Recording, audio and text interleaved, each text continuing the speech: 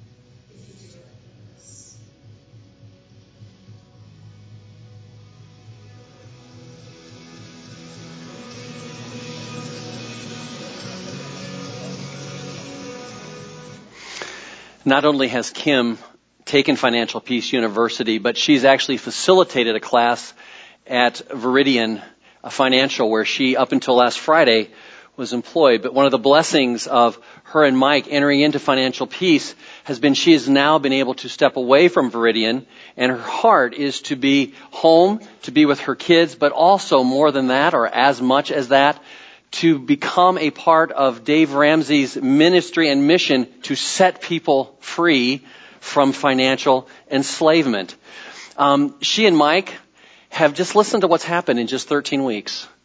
$1,000 in savings that they didn't have, $2,000 in debt paid off, a plan to pay off all the rest of their debt except for their mortgage, and I'm sure that's on the list somewhere as well. Freedom to take a step, to pursue a dream, being on the same page together. They've taken control of their life and God is working. We invite you, if you have an interest in taking control over your finances, of being set free to live as never before, to give as never before, to absolutely experience blessing in a critical area of your life, we commend to you Financial Peace University. The first class is this coming Wednesday, January 11th. You can come to the first class free and check it out. We invite you to do that. For more information, stop by the Next Step booth, check online. And Kim mentioned that the class costs money. It costs $100. $100. And I know personally that when you're in debt and those things, $100 seems like a whole lot. But look at what she's already received. $1,000 in savings, $2,000 in debt paid off, a plan to become debt free, freedom to do what God's called her to do, and unity with her husband on the same page moving forward. It's worth every penny. To receive blessing, we must sow seed. This is a seed you need to sow. Beginning January 11th, take control of your finances. I encourage you now to take your Reach One cards. Throughout this year, we are spending our time, our energy, our prayer, our passion, asking God, who is the person, who are the people in my life that you want to love through me? And so each week we take time to write down, here's a person that I want to pray for this week. Here's someone I want to visit. Here's someone I want to take to lunch, whatever it may be. And so I encourage you as we open the Word, particularly on the front side where it says Reach One, and these are on the seats in front of you or maybe down below, what's your next step? How can we pray for you? How can we come alongside and help you? And then also on the back, we're going to talk today about how reaching one only can happen as we're reached. Today's word that we're going to open more than any in this series is about how God desires to transform those who follow Him so that we might more effectively reach into the lives of those who have not yet experienced His transforming touch of love. And I encourage you, as we open the word, as questions are asked, as issues are posed, what's a step that you can take, starting maybe even today, to allow Jesus to reach you as never before? I want to take just a moment and celebrate some things that you're doing to reach our world, both here and around the world. In addition to all the people that you're loving and caring for day by day, little by little, here's some things over the last months that you've been part of, and we thank you for it. Over the last couple of months, you provided and we collected 325 pounds of food that provided 270 meals to those who, without that food, may have gone hungry. Thank you very much. Over the Christmas season, your goodness, grace, your work, your energy, your service, and your finance provided 30 families, some in our church, but mostly out in our community, in schools and neighborhoods, with either food baskets or Warm Wishes Christmas gifts. Each month, we provide gas cards and bus passes to people who otherwise couldn't get around. And in this last month, you've made possible 20 bus passes and 20 gas cards through our ministry with Love, Inc. Thank you for doing that. Not only are you doing the work right here in the community, but around the world. Yesterday, our Thailand mission team, led by Rita Aronson, left for the ministry in Thailand. And for the next 10 days or so, they're going to be ministering to missionaries and their kids who are taking time away to learn and be encouraged and cared for so that they then can go out in China and around the world to bless others with the good news of Jesus Christ. Just a couple of weeks ago, a team went from the church with Kathy Morgan and Rita Aronson to celebrate a work that has been in the heart of God and in the heart of others over the last 20 years. The creation of a New Testament for people who 20 years ago had no written language, had never seen a New Testament, didn't know the story of Jesus, and couldn't read or write in their own language. 20 years ago, God stirred Dave and Cindy Lux and brought our church alongside them. And just a few weeks ago, that New Testament, the fruit of incredible years of work, was dedicated. And this next picture is one that just stirs my heart. This is a picture from the actual dedication. In the center, those hands are placed on a copy of that New Testament. 20 years of prayer, work, energy, giving, going, service. God is reaching one at a time here and around the world. We love to hear from you on what God is doing in your life and in your world, to reach one, to reach a neighbor, to reach a friend, to share a need, to go around the world. Please share that with us. And we love to hear what your next step is going to be. And we encourage you to stop by our Next Step booth out in the atrium today. There's a lot more stuff going on, lots of opportunities to be connected, and lots of ways to say, this is my next step in growing closer to Christ and sending His love into my world. This week we continue in our series, Simply Jesus, and our focus this week is on Jesus, who is our source. Who is our source. If I want to have a light bulb work, I need to put it into the fixture, and then I need to flip the switch, and the source of that energy comes through it and lights it up. If I want to eat an apple, I need to plant a seed and allow that tree to grow, and eventually I'll have an apple. But there's a source that makes that apple possible. Jesus is the source of everything that is good, all that is life, and He is the source of all that is in you. Now, the focus this week is different than in the past weeks. In the past weeks, as we've looked at the different statements of Jesus, our desire has been primarily to build relationship and conversation with those who are saying to us, well, I've heard about Jesus, but I don't know that much about Him, and why should I care? You know, we all have people in our lives that are asking those questions. You know, why should I care? And our desire is to say, come and see. Let's build relationship. And when, we read things and begin to think about Jesus' words where He says, I am the way. Well, that's an invitation to walk with Him. When He says, I am the light of the world. If you walk with me, you'll no longer find yourself in darkness, but have the light of life. That's an invitation to walk with Him. When He says, I'm the good shepherd, my sheep get to know me and then follow after me. That's an invitation to those who are asking those questions of, why should I follow Him? What difference should it make? Today, though, while that is always the question, our focus today is for those of us who would say, I'm a follower. Who would say, I'm maybe 15 years ago I began to follow Jesus. This is a verse and a passage that really begins to pose the question of, are you walking with Jesus daily? Are you abiding in Him day by day, moment by moment? What does it mean to truly walk with Him as His disciple, with Him as the source of life itself? If you turn to John 15 and follow along, I thought today, rather than me read the text, we'd let someone else read it and watch up on the screen as we take a look at Jesus, the true vine, and our source.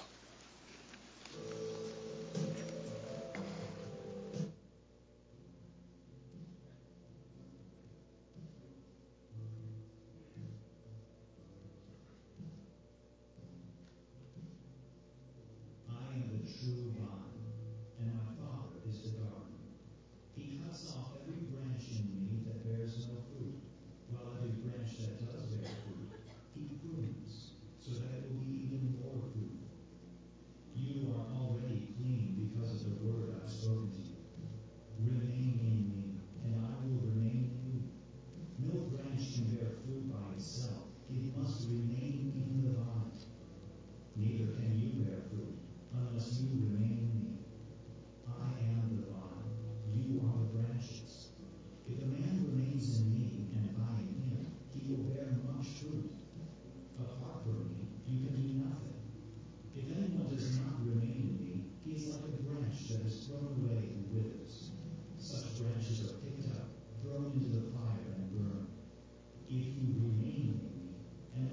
words remain in you. Ask whatever you wish, and it will be given you. This is my Father's glory, that you bear much fruit, showing yourselves to be my disciples. As the Father has loved me, so have I loved you. Now remain in my love. If you obey my commands, you will remain in my love, just as I have obeyed my Father's commands and remain in his love. I have told you this so that my joy may be in you, and that your joy may be complete. My command is this: love each other as I have loved you. Greater love has no one than this, that he lay down his life for his friends. You are my friends if you do what I command. I no longer call you servants, because a servant does not know his master's business. Instead, I have called you friends, for everything that I learned from my Father I have made known to you. You did not choose me, but I chose you, and appointed you to go and bear fruit, fruit that will last. Then the Father will give you whatever you ask in my name.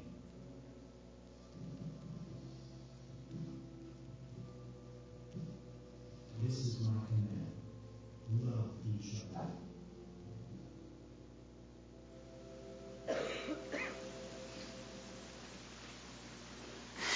As Jesus shared this teaching, he was facing, within the next 12 hours or so, the cross itself. He was in the midst of a conversation with those who had been with him for most of the past 3 years, and he is preparing them to continue on after he has died, been raised, and returned to the Father. And so he is talking to those who will have the privilege and the joy of taking the good news of life in Christ to others. And so he spends time and tells them, here's how to live, here's how to love, here's how to walk in me. And he uses the image of the grapevine, which was filled with power to the people of his day. Israel had often been referred to as the vine.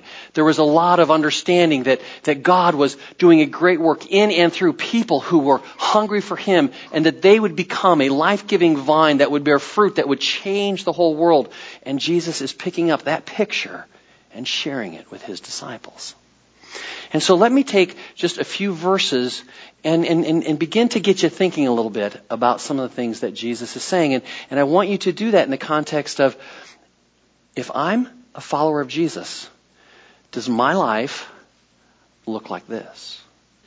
Is my life coming to look like this? Do I want it to look like this? Jesus says in John 15, verse 1, I am the true vine, and my Father is the vine dresser, or the gardener. Jesus here is making a very important point.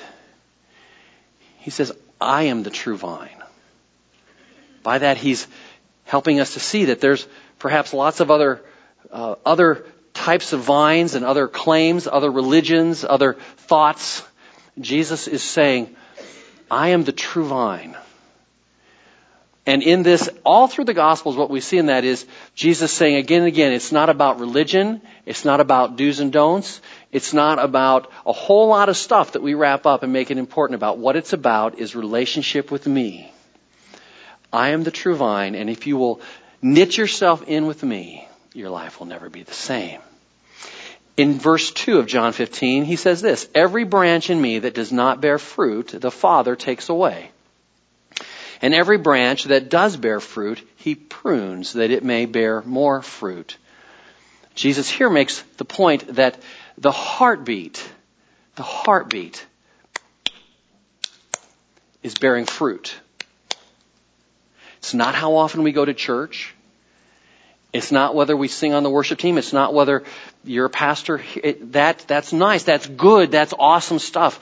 But what he's saying is the heart and soul of my followers will be lives that bear fruit. And he says, you need to pay attention to this, because just as a gardener prunes back and trims back the grapevine, those branches that are bearing no fruit, that are just hanging there, that are nothing but dead wood, he takes them off. Even those that bear fruit, that are rich in my life, that are becoming more and more like me, he keeps pruning them back, working on them, cleaning them, strengthening them so that they can always bear more and more fruit. Jesus is the true vine, and what he's looking for beyond all else in your life and mine is fruit and more fruit. In verse 5, he says this, I am the vine and you're the branches. Whoever abides in me and I in him, he it is that bears much fruit. For apart from me, you can do nothing. He says if you want to bear fruit, you need to abide in me. Now, in the translation that we listened to on the video, the word that's used throughout this, the word that's used more often than any word in this passage is the word remain. It's the same, just another word for abide. And if you read different translations, some will say remain, abide, stay, dwell. But the heartbeat is this. Where do you live? Where do you live? Whoever lives in me, and whoever lets me live in them. Whoever abides in me. My address is 118 Edgemont Circle. And there's a house there. But if I never go in the house, if I don't sleep there, if I never have a meal there, if I spend no time with my family there, if that's not in any way a center of my life, I don't really abide there. The question is, where do you abide and with whom? Jesus says, if you abide with me, if you live with me, if you dwell with me, let me dwell with you, you'll bear much fruit. And he says, here's the thing. Apart from abiding with me and letting me abide with you, you can't do anything that will count for eternity. Okay? He talks about you need to abide, remain, stay with me. If you will, you'll have fruit beyond measure. If you don't, even your best efforts won't matter. They won't matter. In verse 7, he says this, if you abide in me and my words abide in you, ask whatever you wish and it will be done for you. Here Jesus begins to give us a picture of how we come to abide with him. He says, if you abide in me and my words abide in you, if my story, my ways, my teaching, my truths come to abide in you, if they come to that place where they take root in your life and begin to order your life and to lead your life, if my words are welcomed into your life, and I wonder for you, it's not so much, it's as important as it is to read God's Word. Let me ask you this, do you listen to God's Word? Do you let it take root in your life when you read things and when you study and when you spend time with Jesus and he speaks to you through his word and you see things in that? Do you allow those words to begin to abide in you, to live in you, to order your life? Do you begin to say, Lord, let me walk in the truth of your word? He says, if you abide in me and my word abides in you, ask whatever you want. And I'll do it. And you know, that's absolutely true, because as we allow his word to abide in us, the only thing we want is for his word to become manifest in our life, and that's his will. So we can pray according to his word and according to his will and know that over time he will absolutely do what we ask him to do, because we're abiding in his word and his word is abiding in us. And he goes on in verse 8 and says this, by this abiding in me and in my word, by this kind of life, my Father is glorified. And you'll bear much fruit, and you'll prove to be my disciples. You'll show the whole world that you love me and that I love you. He says, by this my Father receives glory. Jesus said, my only desire is to bring glory to the Father, to accomplish his will, to walk in his way, to do everything I can to see him glorified. He says, if you allow my word to abide in you, you will be able, every bit as much as I am, to bring glory to my Father. Your life will bear fruit. And in that fruit, it's the fruit that proves that you're his disciple. It's not so much what I say. It's not so much the statement of faith that I hold fast to. Those are good and important things. It's not that I've been to seminary. That's fine. It's not that I try to what is the fruit of my life? It's the fruit that proves whether I'm a disciple or not. Here's the question. What's the fruit of your life? What's the fruit of your life? Think about it this way. What is the proof of my life? Take just a moment and think about that. What are the things outside of this building, outside of coming here on Sundays? What are the things by which people could look at you and Jesus could walk with you and say, you know what? There's my fruit. There's my fruit in Tom. In the middle of this conversation, I see some of that. Or with Bob. What is it in your life? And I ask that not up here, like I ask it because I have to ask myself that every single day, and I do. What's the fruit in your life that tastes like Jesus? What's the fruit in your life that looks like Jesus? When Joni sends me to the store and says, bring back some Braeburn apples, she's not concerned so much about whether the tree they came from is a pretty tree or whether it's not. It's like I want apples a certain kind and I want them to have a certain taste. And so if I either don't bring back Braeburns or I bring back carrots instead, or the ones I bring back are sour, she says, weren't you paying attention to the fruit? Jesus is saying the same thing. He says, what's the fruit? What's the proof? Jesus designed you and created you to share His life and to bear His fruit. He created you and designed you to share in His life and to bear His fruit. All the way back at the very beginning, when God set these things all in order, it says in Scripture that we were created in the image of God, in His likeness.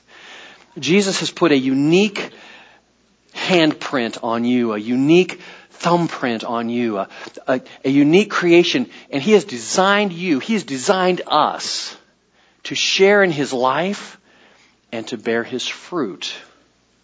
Fruit by which others can taste and see that the life Jesus offers is good. Taste and see that the life Jesus offers is good. How many times have I said, I think it's in Psalms or maybe it's in Isaiah, I'm not sure, it doesn't matter for this point, it says, taste and see that the Lord is good. And I keep telling people, taste and see that the Lord is good. And what I keep forgetting all the time is that my life is what's offered to them to taste and see that the life He offers is good. Why would anyone want to look in the Word to see what it says if what they're tasting in me is nothing but bitterness and sourness and all those things? Your life was designed to bear fruit filled with the life of Jesus and of His goodness and His love. Fruit, a life that people can taste and come to see that what Jesus offers is, in fact, good. And I wonder for you, if somebody was to take a bite out of your life today, what would they taste? What would they taste? Would it be good? Would it be sweet? Would it be Jesus or not? You see, here's the thing. Your life bears fruit. See, we're created to bear fruit. And your life bears fruit, the fruit of your God, small g. See, everybody has a God. Some people have a number of gods. Even atheists have gods. And our life bears fruit of our gods. You see, our gods are those things, first of all, in which we most deeply abide. We're all going to live somewhere. And so your life will bear the fruit of your God, that in which you most deeply abide. And I wonder for you, where is it that you're abiding, really? Where is it that you're spending your time, your energy, your focus? I'm a big Hawkeye fan, okay? I love the Hawkeyes. I do. And I love sports and those things. So I'm pointing right at me too. But what does it say about where someone abides? If they can tell you the name of every Hawkeye player, where he plays, his stats for the last year, what's happened in the Hawkeyes for the last 4 years, what bowls they've played in, which ones they've won, who their recruiting class is, but they can barely say John 3:16. We all abide somewhere, and I wonder, where do you most deeply abide? What takes your attention, your time, your focus, your energy? Pay attention through your week. Keep track of your time and see where you put it. Your God is where you most deeply abide. That is a true statement. You can take it to the bank. Here's something else. Your life bears the fruit of your God, that in which you most consistently trust. Where do you go for help? Where do you go to find your way? Where do you go to decide what to do? Where do you go when the ship is going down? Now, we all want to say, I go to Jesus. Really? I'm just asking. This is not intended to convict or condemn in any way anyone different than it does me. The question is, when the ship is going down, where do you go? Our God is the one in which we most consistently trust. Our God is the one in which we most deeply abide.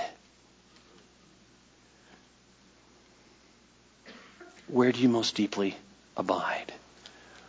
In what do you most consistently trust? And so let me ask, what is the fruit of my life? What is the fruit of your life? What is the proof and the evidence of Jesus in my life? What is the proof and the evidence of Jesus in yours? We don't abide in Jesus until we welcome His Word to take root, to grow, and to bear His fruit in and through our own lives. Okay? We don't and we can't abide in Jesus until we welcome His Word to take root, to grow, and to bear fruit in and through our lives. Some of you, I'm sure, are very familiar with a story that Jesus told of a sower who went out and sowed seed. And everywhere he went, he sowed seed. And that seed was the Word of God. And that seed was packed with energy and life and potential and all those things. And that seed was being sowed everywhere. I'm sowing seed in your life right now. With every word. It may not be perfect seed, but I'm sowing it and it's coming in your way right now. And in that story, some of that seed fell along the path, this concrete path, and it just got trampled and the birds ate it up and it never took root. It never did anything. Other seed fell among the rocks, and it was enough soil there that it began to take root and began to grow just a little bit, and some of that is like us on Sunday. And I say this because I do it too. Some of this is like us on Sunday when we go to church and we listen to the Word and we sing and we pray, and it gets in and it grows a little bit, and then we walk out the door and things get tough and we forget that it was ever there. It takes root, but then the sun comes out and it dies. And then there's other seed that comes and it begins to grow and the plant begins to grow, but then other gods come in, other cares, other worries, other priorities, and it chokes the Word. And even though it looks a lot like a plant, it never produces fruit. It never produces fruit. And so it's of no good. In fact, Jesus says in another story, He says, there was a man who came and looked at a tree. And for 3 years, he came patiently to that tree. It was a beautiful tree. It had beautiful leaves. It was strong. It was tall. But for 3 years, he looked at it and there wasn't any fruit on that tree. And he told the gardener, I want you to cut that thing down because it's doing no good. And the gardener says, no, be patient, be merciful, be gracious. Give it another year, give it another couple of years, and let us see if it'll bear fruit. And the gardener says, okay, we'll give it another year. Because why do I plant an apple tree? Why do I plant corn? So that it might bear fruit. We don't abide in Jesus until we welcome His Word to take root, to grow, and to bear fruit. His fruit. In and through our lives. Your life's bearing fruit. The issue is what kind and whether it's Jesus. And we abide in Him as we welcome His Word to take root, to grow, and to bear fruit in our lives. In John 15, verse 3, He says this, already you are clean because of the word that I have spoken to you. Here we see one of the purposes of the Word. The Word cleans us. The Word cleanses us. The Word it purges us. Okay? It works like this. Last night, I got crossways with my son, Adam. And there's reasons for that. And I think if Adam and I were talking about it, he'd agree. I mean, there's a little bit that's on his side and a little bit's on my side. And that's the way those things usually go. But in the midst of that tense place, do you know what I did? I forgot that I'm 53 and that he's 16. I forgot that I've walked with Jesus for 22 years and that he's just getting to know him. And I was harsh with my son in ways that I shouldn't have been. And I stomped out. And I got my bag. And I was going to go and sit at McDonald's for a while. Because I just was.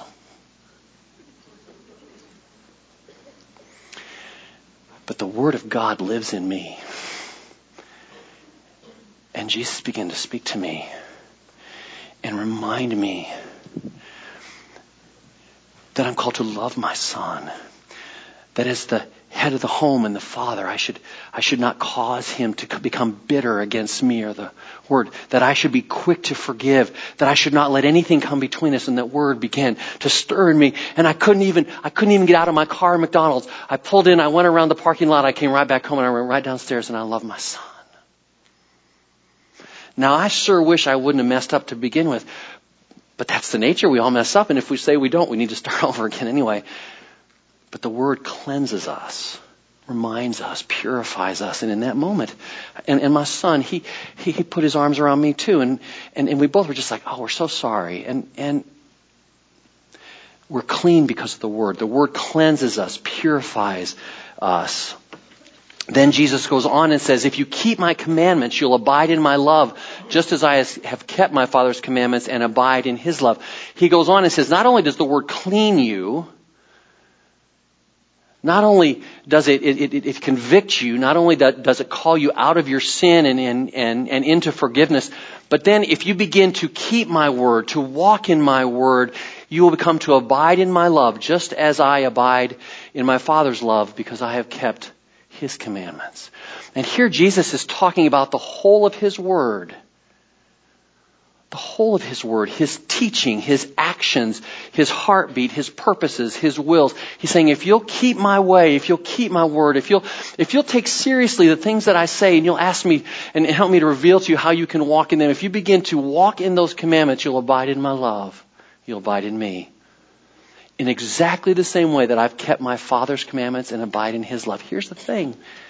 He's not saying you'll abide in me and in my love kind of a little bit like. He'll say you'll do it in exactly the same way I have. Do you understand that? That if we come to walk in his commandments, we abide in his love in the same way he did? Now, I don't know all that means. I just know that I want it. But here's the thing. It calls me to obey.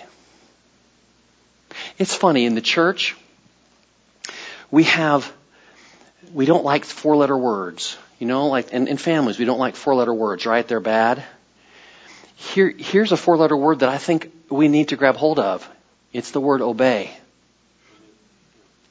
And I love you to pieces, and I'm telling you that because of this, but this is like at the heartbeat of it. We can talk, it's all good, it's all grace, he washes it all. Okay. If you obey me, you'll abide in love the same way I did.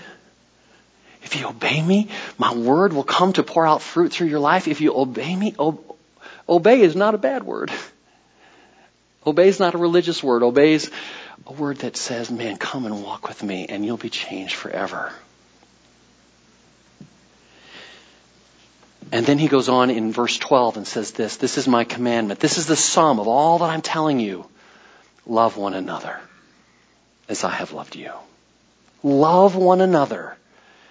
He's saying, you know, you got to let my word clean you. You got to get to know my word and walk in it. But if you want to know a heartbeat that you can't ever go wrong with, here it is. Love each other.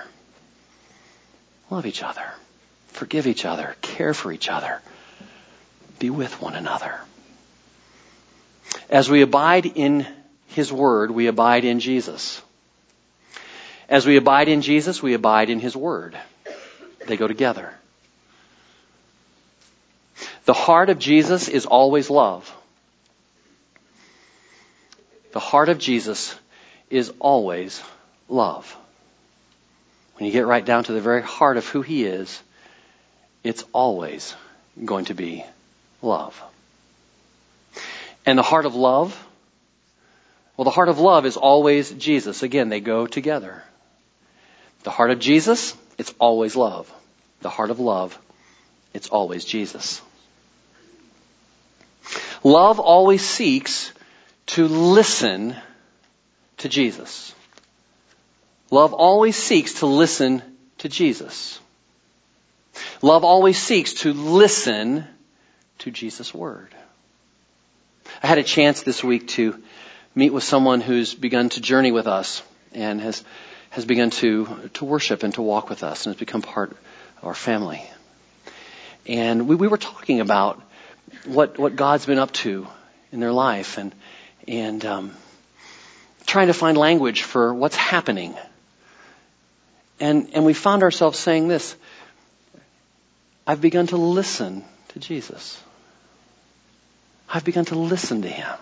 Not just hear it, not just know it's there, but to actually listen to Jesus, to listen to His Word, with the idea being that as I hear Him, it affects how I live.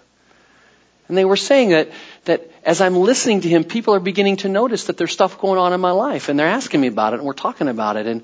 And I wonder for you and for me, are we listening to Jesus? Are we listening to Jesus? Are we listening to His Word? Love always seeks to listen to Jesus' Word. Love always seeks the good of others. Love always seeks the good of others. Love always seeks to live and to love like Jesus.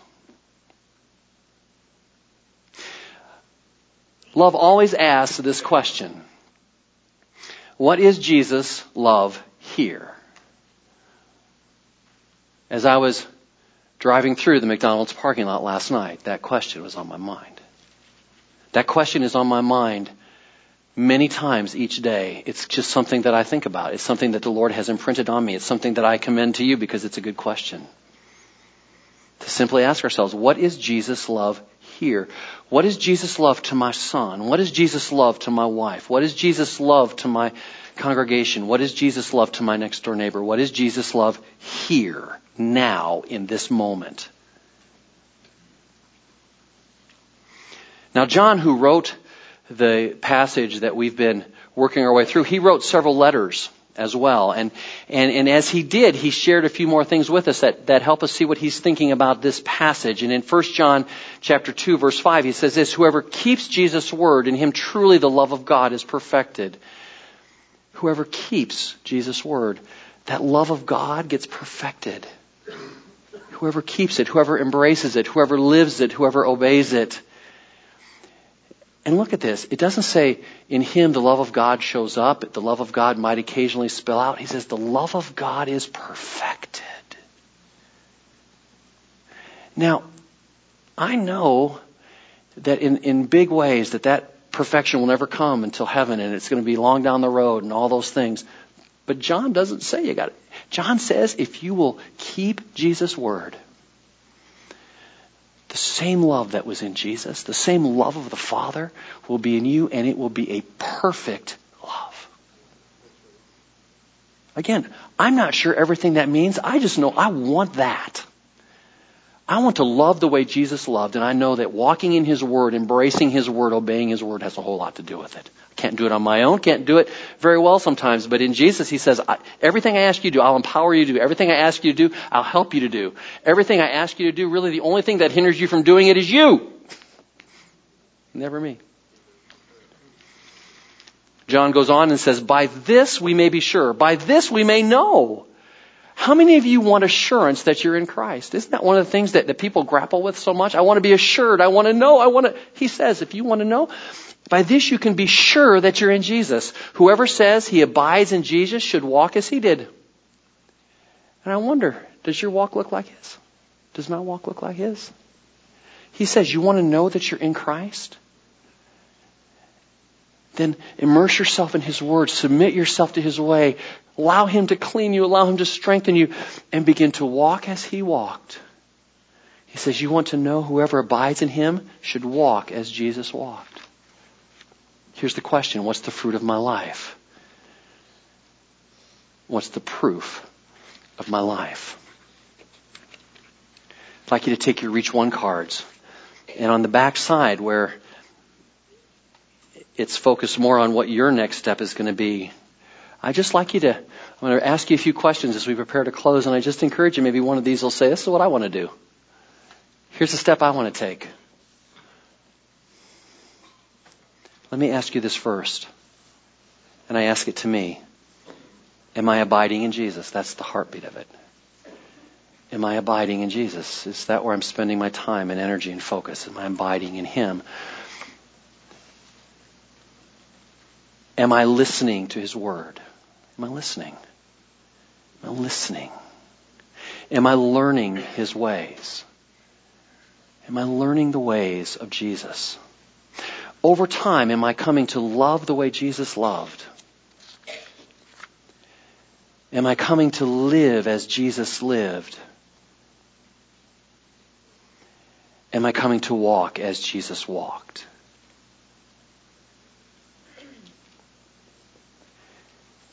Here's the one that grabs my heart often. Through me, do people taste and see Jesus? When people taste my life, do they taste Jesus?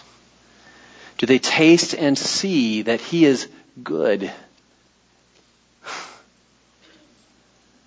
Or do they taste and see something else? What's the fruit of my life? What's the proof of my life?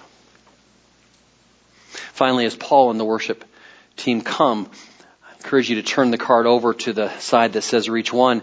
And I just want to remind you that Reaching One is not just so that we can have a holy huddle. I mean, huddling together is good. But I was watching a video the other day, and the pastor who was speaking said, wouldn't it be a drag if you went to a football game and they got into a huddle and never got out of it? Yeah, you'd all want your money back, right? But how often do we huddle? And then huddle some more. And then huddle some more. How many times do we read, be quick to forgive, and read, be quick to forgive, be quick to forgive, be quick to forgive, have short accounts, and carry around anger, irritation. We need to break huddles, because you see, here's what Jesus is doing. I do not ask all of this only for those who are at Cedar Valley Community Church, but also for those who will believe in me through them, through their word, that they may all be one, and so that the world may believe that you have sent me. I want you to notice this. He says he's not asking just for us, but for those who will believe through your word, through your witness, through your life and your fruit. And his prayer is that we would all be one. Jesus dared to believe that the world could be united around him, that the world could come to believe. But at the heart of it, it's you and me, abiding in Jesus, filling our lives with him, and bearing fruit into him. Father, I pray now that first for each one of us, Jesus, that you would in the way that perhaps only you can, you would speak and we would listen to a step that we might take so that we might more truly abide in you, listen to you, walk with you, so that our lives might become bearers of your fruit, your goodness, your love, your life, your truth to our world. Lord, I pray also for those who you desire to reach through us, through our word and through our witness, through the fruit of our lives, through that part of our life that people taste every single day in so many ways. And I pray, Lord, that you'd burn in our heart to live your love so that others may come to know it as well. May we abide in you, our source, our life, our vine. May your word abide in us. And Lord, may we come to walk in your way, to love as you loved, to obey the word you've given. And Lord, may we do that ever and always on our knees. In Jesus' name, amen.